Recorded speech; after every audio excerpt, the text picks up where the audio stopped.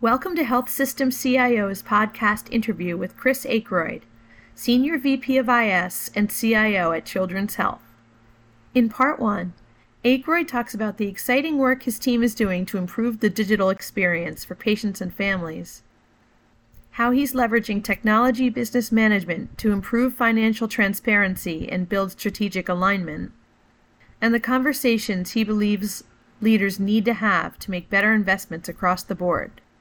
We'll get to our interview in a moment, but first, please listen to a word from our sponsor. Your organization doesn't compromise on patient care, so why compromise on the endpoints you deploy? iGel is the ultimate operating system for healthcare organizations using VDI, DAS, or SaaS. And we're offering a free laptop on which to experience iGel's no compromise OS. Just visit igel.com/why-compromise. Hey Chris, thanks so much for taking time to speak with us today. We appreciate it. Looking forward to speaking with you about what you guys are doing at Children's and some of your previous experience. But yeah, just wanted to get a feel for some of the things that are on your mind right now. I know a lot of people are dealing with staffing shortages, things like that. Yeah, we got a staffing shortage issue just like everybody else. It's really imperative upon IS to help create efficiencies where possible, shorten cycles and do more with less when it comes to people. And that's internally with IS, to our nurses and, even focusing on physicians and physician burnout and satisfaction.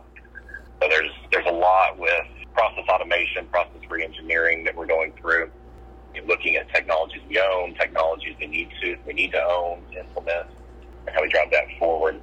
And I think top of mind on top of all this is just how we secure it all. Yeah. So those are some of the high-level things. And then you can't forget the flip side of the patient experience. And we've got a lot of work on our digital front door that's ongoing, and launch of a new children's app, the combined patient portal and app digital front door that launched earlier this year. And we're taking it through iterations to continue to improve it. Okay.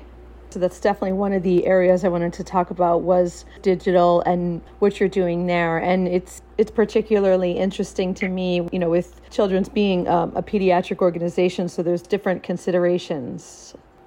Yeah, there's a little bit more complexity to it. You look at all the different laws that go around who can and cannot have access and how we control that and maintain it. Yeah. Okay. And you said there's a new app that's being worked on right now or has been released? Yeah, the way we did release it, it's in production now, but it is a reskinned MyChart, and that's probably not doing it justice, but it is built on MyChart on the back end, but it is a children's health look and feel. But it combines a lot of the patient experiences that we need that you don't get through a traditional patient portal like MyChart. Right. So we are providing all of the things you would expect, lab results, scheduling, messaging providers, and those types of things, but it's also using the intelligence we know about the patients on where their appointments are and helping them do digital wayfinding from house all the way to clinic through our buildings, how we integrate an inpatient experience when they do become inpatient and using the same map for that, and really try to drive consistency in a one-stop shop, if it were, for all of our families and patients to manage their kids, sometimes multiple kids, through multiple appointments and chronic conditions. Yeah. Okay. And I imagine that there's some kind of board or committee, but how do you approach that just as far as making sure that patients and families are getting what they need, but also that you are in following with all the different regulations when it comes to access? Well, on the first part of it, you're right. We have structured our governance group with operational leaders, and we back it up with the voice of our families through a family advisory network. The technology is probably the easiest part of everything. We can do anything, but the question is it impactful?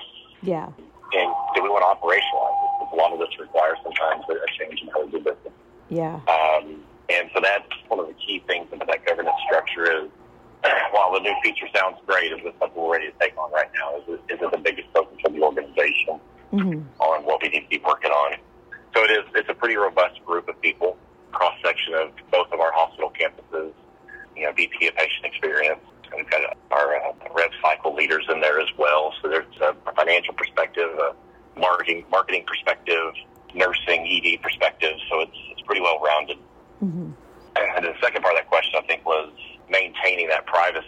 Yeah. That's always an ongoing discussion. Right now, we do take it very seriously, and so it does take a little bit of time to vet the relationship of parents to patients. Mm-hmm. We've devised methods that they get limited access to data, but not full access to data until all that can be validated. And so we're looking at some automation opportunities there. Are there ways we can automate and speed the processes up? Because we're pushing digital more and more to the bedside as well. So becoming an inpatient through the ED, you can now get in and actually interact with your care team, see the plan for the day, order food, patient education, and we got to get children and families into those tools quicker upon admission. So there's a lot of focus on that right now. Yeah, and is that something that was accelerated by COVID, I would imagine, just as far as when you were dealing with PPE shortages and things like that, just being able to leverage digital to kind of help along the communication? We did. We devised, we call it virtual rounds. It's a telemedicine product that we developed internally for COVID. And then we're now migrating off of it to a industry standard platform versus in-house development. But initially it is exactly that, of conserving PPE, allowing caretakers, care providers to have a conversation with others in a room, so whether it's the patient or parent. And of course during those times we had limited number of visitors as well. So how can you, with one parent in the hospital, assuming that there's more than one parent outside of the hospital, how can you bridge those communication gaps and let everybody talk to the physician at the same time? Mm-hmm. And so that's what we came up with virtual rounds, which is had a lot of security wrapped around it, where we could make the call to the room could make a call outside of our hospital, so very controlled on the workflow. Yeah. But it really allowed our rounding physicians and nurses to manage their patient population through a single dashboard and using tablets we deployed through the room. So like I said, that was custom during that time, and we've moved it now to a supportable enterprise system for continuing that. Okay. And you mentioned security. Do you have a CISO, or do you have like something of that equivalent? And how involved are you in that? We do. We have an equivalent role, senior director level. I'm extremely involved. I mean, it is such a critical conversation and responsibility to this organization and to our patients that it gets an immense amount of attention from me and from our board. Mm-hmm. So we have a very strong security leader, but I'm engaged in those conversations, those plans and strategies on an extremely regular basis.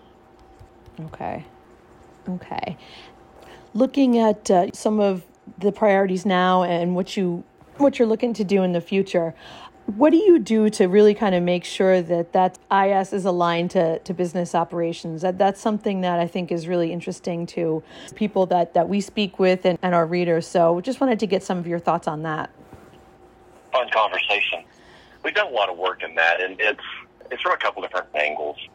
One of the things I noticed when I took over as CIO was that the number of project requests coming through and asks of IS help coming through, and really trying to draw a correlation in strategy of what was trying to be accomplished. These were being submitted by our operational leaders. Mm-hmm. And it was hard to really find a strategy. And so really what that kind of emphasized to me was that IS needs to get more engaged at that level. We got to help drive strategy, but we also have to honestly make IT not free.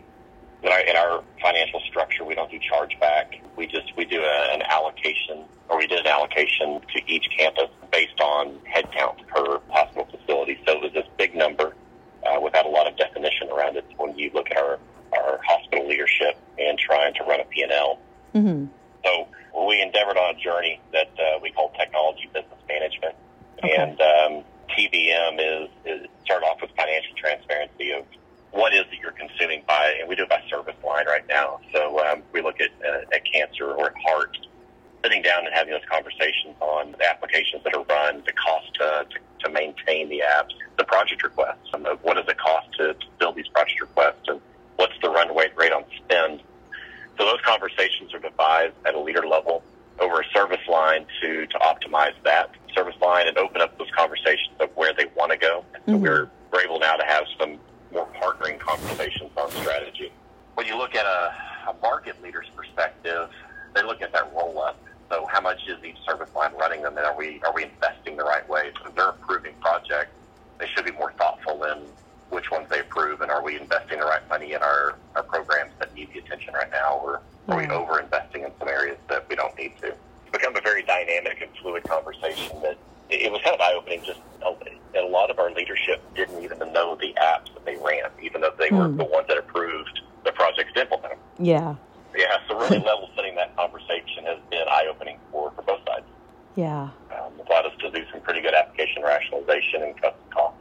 Yeah, that's really interesting. I mean, at its core, it sounds like it really should be foundational, having that alignment, but it's just not the case in so many instances. So any thoughts on how CIOs can approach this who are kind of starting from a difficult point?